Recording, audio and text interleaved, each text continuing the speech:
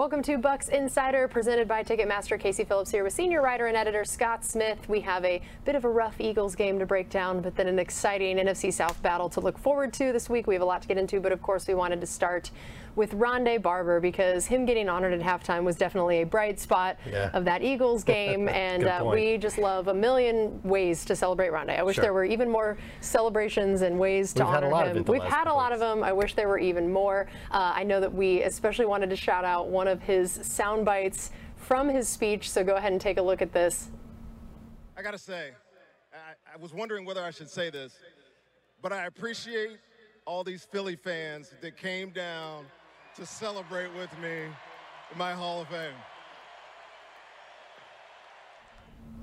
What a great line. Had Tony Dungy laughing there. Yeah, which I love. I love seeing Tony Dungy get tickled. But yeah, that was a great line, and of course why he wanted to be honored and why we wanted to honor him at the Eagles game. That is the notorious play, and there's nothing like irritating Eagles fans bringing that play that he made. And I just love to hear your thoughts on his speech and getting to honor him and see him at that halftime. Well, it's not just that one play, although that's the biggest one. He also dominated that game completely, just filled up an entire stat line. But also in 2006, he had 2 pick sixes off of Donovan McNabb right here in this stadium. So he's been a thorn in their side for quite some time. And one of the funny parts in that movie, if you haven't seen it, Prototype, the one that was debuted last week, you can watch it on our YouTube channel or on Buccaneers.com.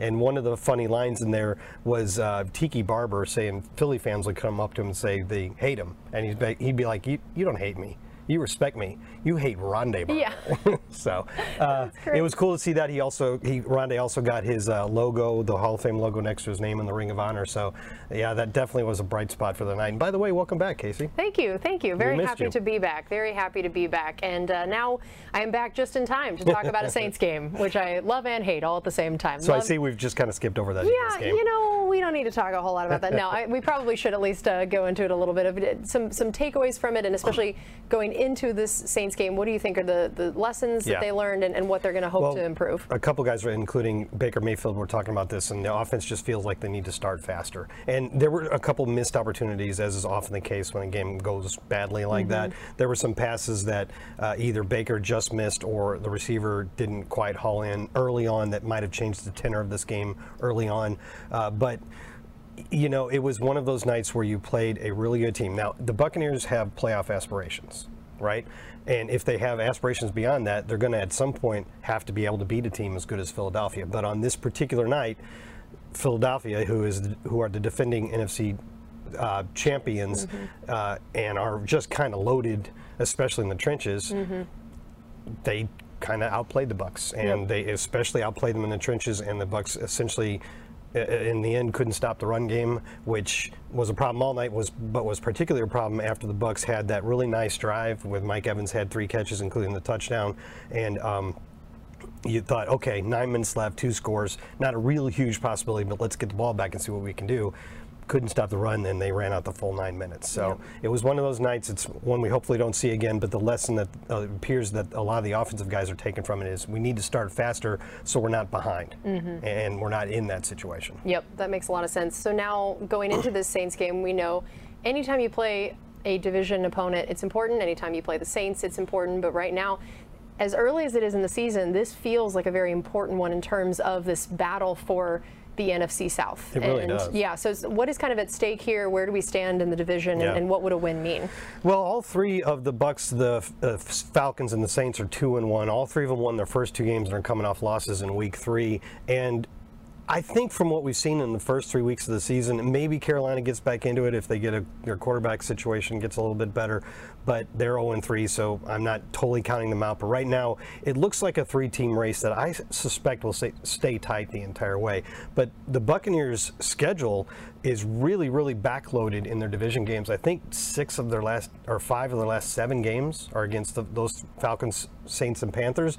And so this is one early opportunity to get that. A division, it wins a win. Every game's important, but a division win almost feels like a double win because you're knocking the other team back. And I think those head-to-head battles are what's going to make the difference in the end in this, in who wins this race. So early on, also you can see here there's a big difference between going 3-1 and 2-2 in terms of how you end up, right? Wow. You can see that. Look at the difference between making the playoffs. It's pretty much close to double. Wow. The percentages of making the playoffs if you're 3-1.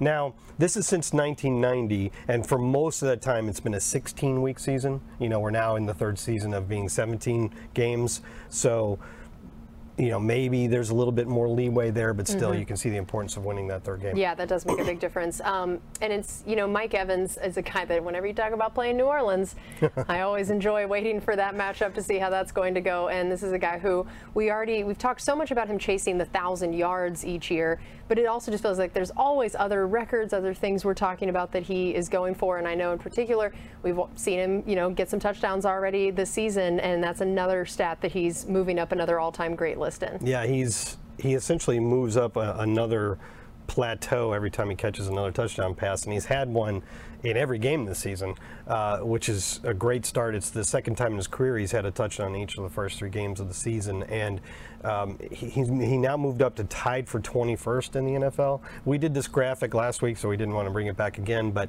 every time he moves up, he gets one more touchdown, he moves up. So he's like tied for 21st now, but he gets his next one, he'll be like 17th, and he gets the next one, he'll be like 14th. So he's getting pretty close. To get into the top 10 all time in the NFL in touchdown receptions, he would need to get to 100. And he's at 84 now. And the pace he's on, assuming he plays 3 or 4 more years, maybe he wants to do more. I'm just being conservative here. I think there's a really good shot he gets to 100, and we've said it before. I mean, the yardage that he has, the record for 100 or 1,000-yard seasons, 100 touchdowns, I don't see how he doesn't get in the Hall of Fame at that point. Yeah, that's going to be incredible to see. And I mean, it is, even when he has an off game for him this last week, he still gets a touchdown, still gets 60 yards, and he is still very much on pace for another 1,000-yard season. He's well ahead of the pace, which is great to see. All right, and so obviously one of the big storylines going into this game is injuries, and it's so funny because I remember we all were so upset that the bye week was so early this year, but there's already enough injuries that I'm like, you know what? Kind of works out. Kind of works out in some ways, especially when it comes to your defense. So give us a little update on injuries and where we stand. And as of the time that we're recording this, we've only gotten 1 injury report to this point. And usually by Thursday morning we have one at least kind of telling injury report. But in this case, the Buccaneers did a walkthrough yesterday. I think this is pretty common procedure after a Monday game. It's a short week. You don't really want to run your guys too much. So they held a walkthrough in the indoor facility.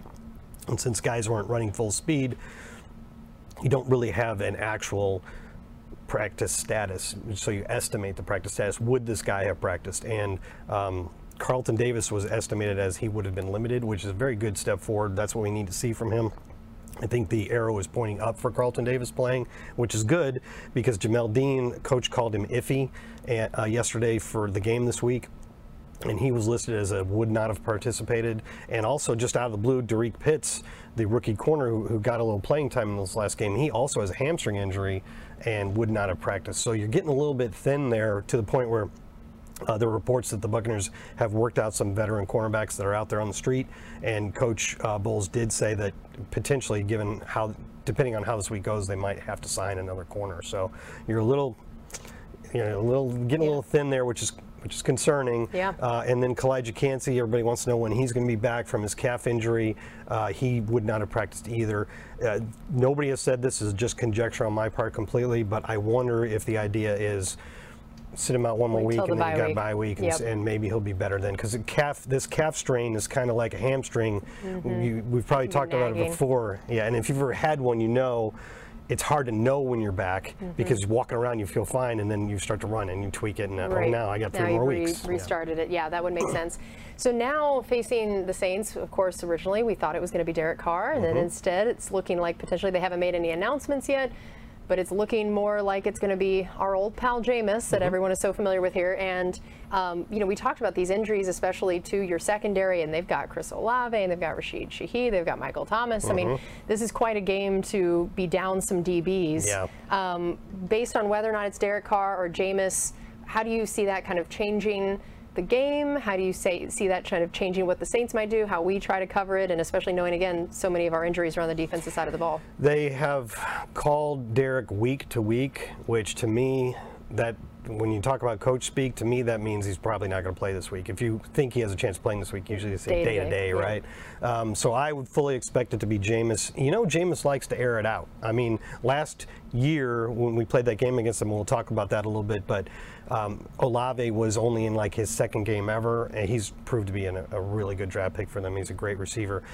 He tried to hit Olave downfield like 5 times. It didn't really work out, but he was trying. So, yeah, I mean, thinned out secondary will not be great against Jameis trying to air it out against to Olave and others. Yeah. But on the other hand, if you remember that game, it was a weird game. It was 3-0 at halftime. It was 3-3 late in the third quarter, and then the Buccaneers got 5 turnovers on a span of 6 drives, including 3 interceptions off Jameis Winston. And Jameis Winston is the all-time leader in Bucs history in most passing categories. But I'm not telling you something you don't know. No, he threw a lot of interceptions. Mm-hmm. He has actually done a good job of not throwing a lot of interceptions since he became a Saint, but you do think if you can get him into situations where he's trying to press a little bit, maybe there's some opportunities for turnovers there. Okay. And then I know, unfortunately, of course, I looked at the schedule whenever Kamara's suspension was announced, looked at when we'd play them, and I was like, you know, that dang NFL is so scripted. You got Jameis playing against us. Kamara gets to come back against us. Tell me how you see that impacting everything, and especially, again, as we talked about all these injuries and knowing that maybe Vita Vea wasn't 100% this last week, and now maybe still isn't 100% this time. And he would not have practiced yesterday either, by the way. So, yeah, I think that knowing that we're a little banged up. Devin White. Yeah, banged up between Devin and Vita. It's kind of the middle of your defense. Kind of an important part when you're talking about defending the run. What do we see about how they're able to maybe try to stop Kamara, how he affects the game? Well, Kamara has had an amazing career. Last year, his 6th season was the first time he didn't make the Pro Bowl. So, he's such a good dual threat. He actually may be even more dangerous as a receiver than a runner. But you can at least look at the numbers and see maybe for his own reasons, or maybe the Buccaneers defense has figured him out a little bit, but he torched the Buccaneers in his first 3 seasons, as you can see there. Those are incredible numbers. Like 9.6 yards per reception for a running back is a huge number amongst all the ones you see there. That's 6 games in the first set and 5 games in the second set. So the touchdowns have been pretty much similar. But look at the yards from scrimmage. I mean, it's less than half. And especially the averages. His average per carry and his average per reception have come down precipitously against the Bucs in the last 3 years. I mean, who knows? I know he did some things in the offseason. He weirdly found out that one of his legs weighed like 2 or 3 more pounds than the other leg. What? And thought that maybe that was what was throwing him off a little bit, so he's worked on that. I mean, I don't know how much you want to put into that, but that's true. I'm not making that up. I also want to know how you figure that out. How do you weigh one leg? I don't know. But maybe I believe that Kamara has felt like this offseason he figured a few things out and will be back to his more explosive self. But at least the Buccaneers have had more success against him recently. And then we'll close with this. We talked a lot about our defense against their offense. What are some of the things that you want to see from the Bucs defense, and I know that have maybe gone well, that we want to see continue, or that we need to change? I know that third down, as much as we've gotten to it maybe more often than we would like to, but it seems like on third down, Mayfield has been able to make some things happen. What are some of those areas that you feel like you want to see continue, or how that's been going offensively against the Saints? There wasn't a whole lot that went great offensively against the Eagles, if you look at all the numbers, but one thing that was, at least on paper, pretty good is they were 5 for 10 on third downs, and right now the Bucs third down offense is at about 45% conversion rate, which is really, really good, and that's largely because Baker Mayfield has been surprisingly good. I don't mean surprisingly like I didn't expect him to be good, but just the numbers, your numbers are supposed to go down on third down. Mm-hmm. Baker Mayfield's numbers have gone up, and he's actually been the most effective passer in the NFL on third downs, which is, it's a nice place to start, right? When you're talking about his first 3 games as a Buccaneer, I think it's been very encouraging, and these numbers on third down, I mean, look at that. The best completion rate, the best passer rating, and critically, no interceptions. The one interception he's thrown this whole season was not on third down. That was in the game against Philly. And he's just been really, really effective. And some of that is, buying a little time, escaping sacks that he could have been taken down and finding open guys. But that's a really good place to start in terms of his first 3 games as a Buccaneer. All right, well, that's going to do it for us on this edition of Bucs Insider. And we hope you enjoy watching that game against the Saints this Sunday. We'll see you next time.